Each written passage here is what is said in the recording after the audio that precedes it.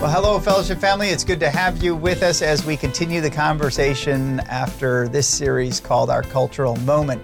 This past weekend, we looked at that topic of proselytizing. And again, it's that formal word, more in the language of the secular culture than one that we're more familiar with it. But we know it as sharing your faith.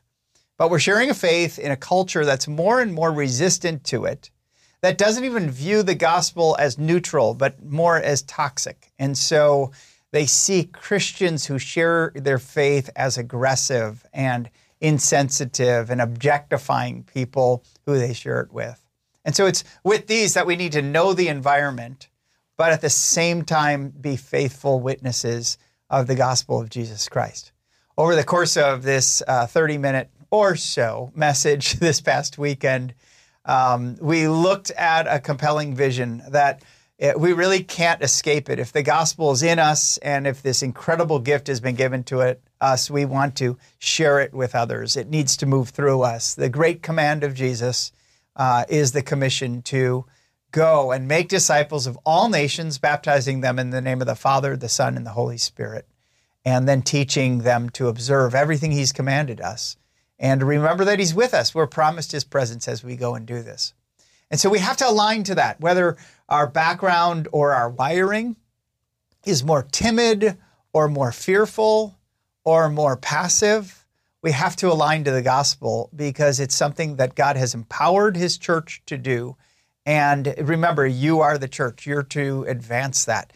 And we looked at the compassionate picture of really not making it about a project, but really coming alongside a person, giving them value, being respectful, listening, not just demanding, and debating with them. And so as we process this, I have with me Brody Lumpkins.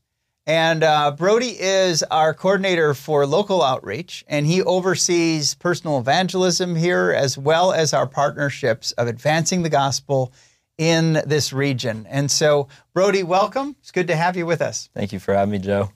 Good. So when you think about this message that we talked about, what was your one takeaway? Yeah, so my largest takeaway was the dichotomy between what the skeptic or the secular perspective of the way a Christian pursues evangelism, and that as we went through those main 6 different things that the author saw as threatening or aggressive or toxic, that things like being owed a debate by having to engage with the Christian who's trying to share Jesus with them, the dichotomy of them seeing us as objectifying them, whereas Jesus gives us a word for the church that we're actually adding value to the person's life, giving them dignity by loving them in a way that we can move from ourselves and our comfort and safety to address the way that they may perceive us, but actually give them dignity instead of be threatening or toxic or interpose ourselves into their system of belief. That's right. That's right.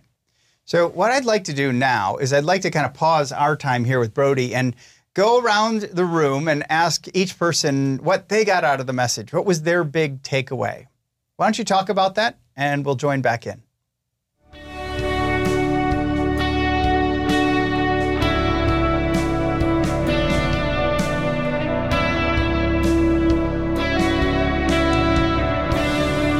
All right, one of the areas that Brody oversees here is the leading of our Alpha ministry. And what I'd like him to do now is to kind of share with you what is Alpha and how does it share the gospel with people as they connect to it? Yeah, so Alpha is a new concept of how we can contextualize how we do and how we share the gospel with other people. It addresses exactly what we talked about with the stigma and the stereotype, the dichotomy of how the secular world views the way we do evangelism, and addresses that by focusing on belonging and longevity of relationships instead of a one-time event. And so Alpha is a welcoming environment for people who are spiritually curious, that want to begin a conversation or ask questions, but wouldn't ever consider coming to a church on the weekend. Or they've come to a church, but they're not really making the connection with what are these people about and what do I actually believe? And so... So on this, we used to have it here at Fellowship. Yeah. And it was a smaller group that we struggled to get people to come to church and have these conversations. And then you moved it. Yeah. And so where is it now and what's happening there? Yeah, so we had it for 3 different sessions here at the church, and we realized that we weren't reaching the group of people that Alpha's meant for. We were reaching people who already are Christians, but weren't really sure what Alpha is. And so as we've been able to bring that a part of our culture and invite more people to invite their friends, we've moved it out to Dialogue Coffee House. And that's where we'll host our Alpha course. I didn't explain this great earlier, but Alpha is set up as an hour-and-a-half course where people will come in, they'll have maybe an icebreaker, a game, they'll eat dinner together, and then they'll watch a video that goes over one of these main topics. And this is where we make it where they feel comfortable and welcome to come in because it leaves room for questioning. And so the first topic they come in and they see is there more to life than this? Very easy for them to ask questions about what does faith look like, and for them to really disagree with what we're talking about and engage in that. And so after they watch the video, they have a time for discussion, and this allows them to speak without being shut off, corrected, or judged. And that's the unique thing about Alpha is we don't expect them on one night to make a decision. We invite them to continue to come back, build a relationship, digest what they're seeing in these videos, and to really make a decision for themselves over this time while making friendships with people who are living it out. Yeah, so how would you compare that with a typical presentation of the gospel and then an invitation into making a decision right on the spot? Well, how have you noticed that those two environments in comparison to each other? Yeah, typically we would view evangelism as something that happens primarily just from the stage or something that happens at your doorstep or a knock on your door, or you're walking on the sidewalk and someone comes up to you, or you go up to someone. Alpha invites people to come in and they get to question what is being said. And it's given in a non-threatening way because the person who tells them what we believe isn't in the room.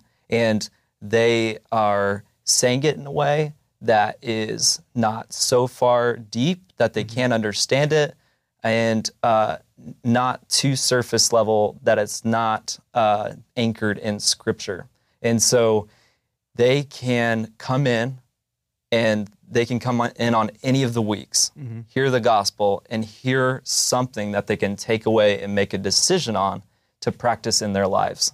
And so like one of the weeks is why and how should I read a Bible? Okay. And they can come in on that week not ever having been to an Alpha, and that be their first step to this is something that Christians believe, and I can argue with my host at my table of why I don't think that, and then come back for the next week and still continue to process it, ask questions, but we're not there to shut them down. Okay. And so it really gives an accepting environment where they can ask questions and articulate where they are or not with faith. Yeah. Okay. Have you noticed that people will share more in that environment of their lives?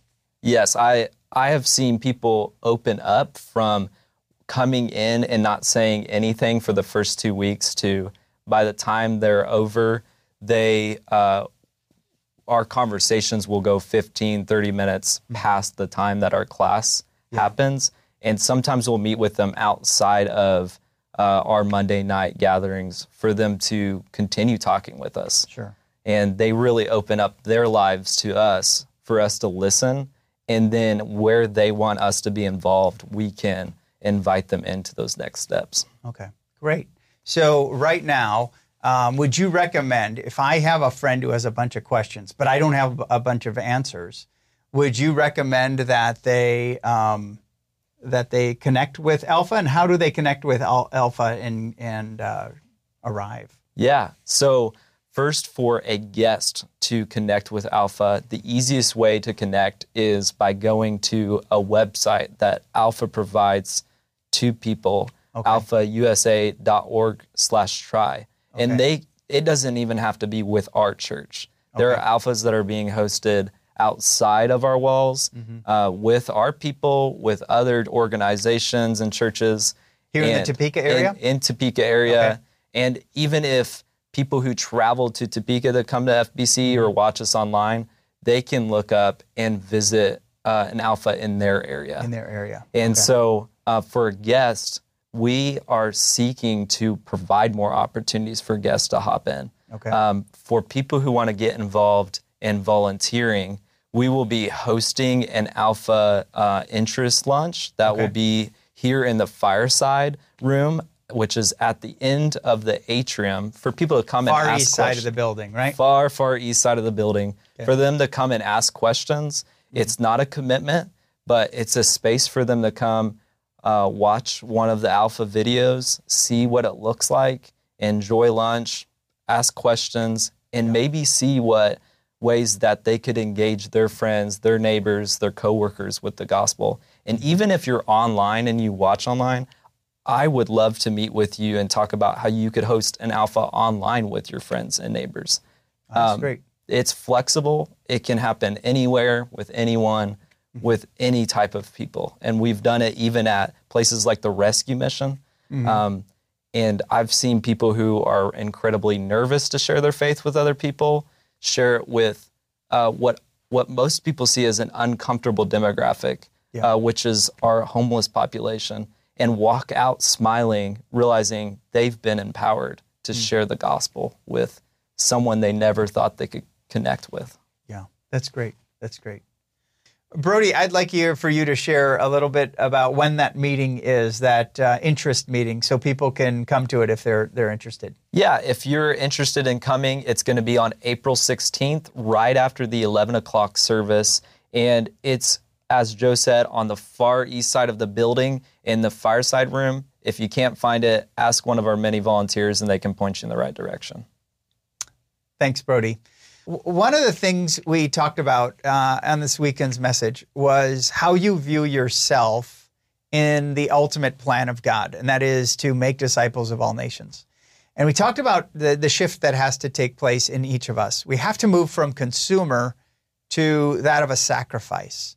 And Paul saw himself as a sacrifice. Many times he said that he's pouring his life out as a drink offering to the Lord. And that is that he emptied himself into taking the gospel from himself to others.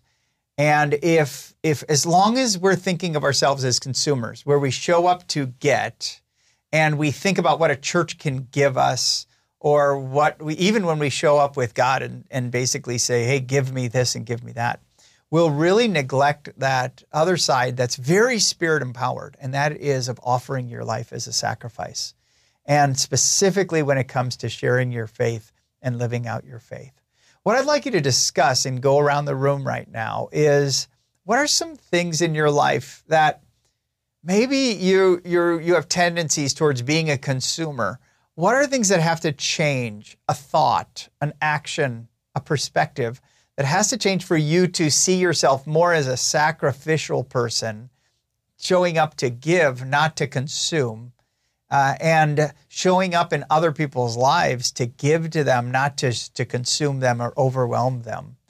Why don't you go around the room and just answer that question?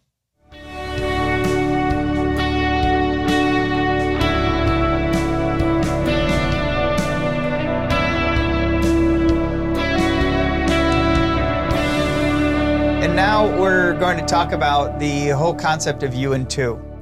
Fellowship over the years has thought about this principle that it's less in how many advertisements we can do to get people into the gospel, and more about each of us taking personal responsibility and living and giving the gospel to people who are already in our lives, they're far from God, but they're close to us.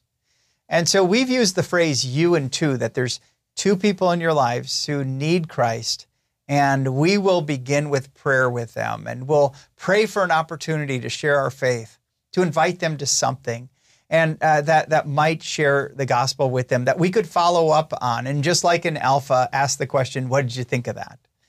And if we're to spark some conversation, not a transaction, but perhaps a transformation of what God wants to do in their lives. And so as you think about your you and two, I've asked Brody to kind of share his two, and maybe what God has been doing through this exercise in your life, and I'll share mine. Yeah. So my two that I can think of that I'm in proximity to is the two people that sat at my table with me at Dialogue for Alpha. And as they've been wrestling through the conversations, they haven't quite made a commitment yet. And just in the case that they watch this, I won't list first names, but I pray over those two people that as we are in relationship with each other and as the other table hosts are there and pouring into them, that they would see the life, the abundant life of Jesus. And then personally, the people that I look to and pray for have been for several years are my brother and his wife. And I just consistently pray over their lives. And so you may have someone in your family that you've been praying for years. Don't give up on that, but treat them with gentleness and respect. Those are sensitive conversations and relationships, but don't just give up on it because it's hard. Continue praying for them, continuing to share the hope that's within you with those family members. Yeah. My two are some neighbors of mine that God has just placed us in the neighborhood. And so I pray regularly for them, pray that they'd have an interest in Christ and that they would want to grow in a relationship with Him. And I just am always looking for opportunity, not to treat them as a project, but to ultimately show them the infinite worth that they are in the eyes of our God and the value that they are to me. And I want them to have what I have. And that's basically sharing the eternal inheritance of Christ, which is the greatest gift I've ever received. What I'd like to do now is I'd like to have you go around the room and think about two people who are close to you but far from God. And just think about their names. And I would like you to close this time in prayer for those two names. And as a church that has done this over the years, it's really awesome just to see how God works when we're simply available and intentional with the gospel. This isn't about going to seminary. It's not about standing at 21st and Wanamaker with a big sign. This is simply being available for the gospel to move from one life to another. And it excites me to think what God could do if we were just available with that. So share your two people, close your time in prayer, and God bless you. It's been a great 6 weeks in journeying with you through all these topics that God has shown us and given us a clear vision and ultimately has called us to be a compelling community for people who are navigating these questions, these challenges in life. God bless you. Have a wonderful week.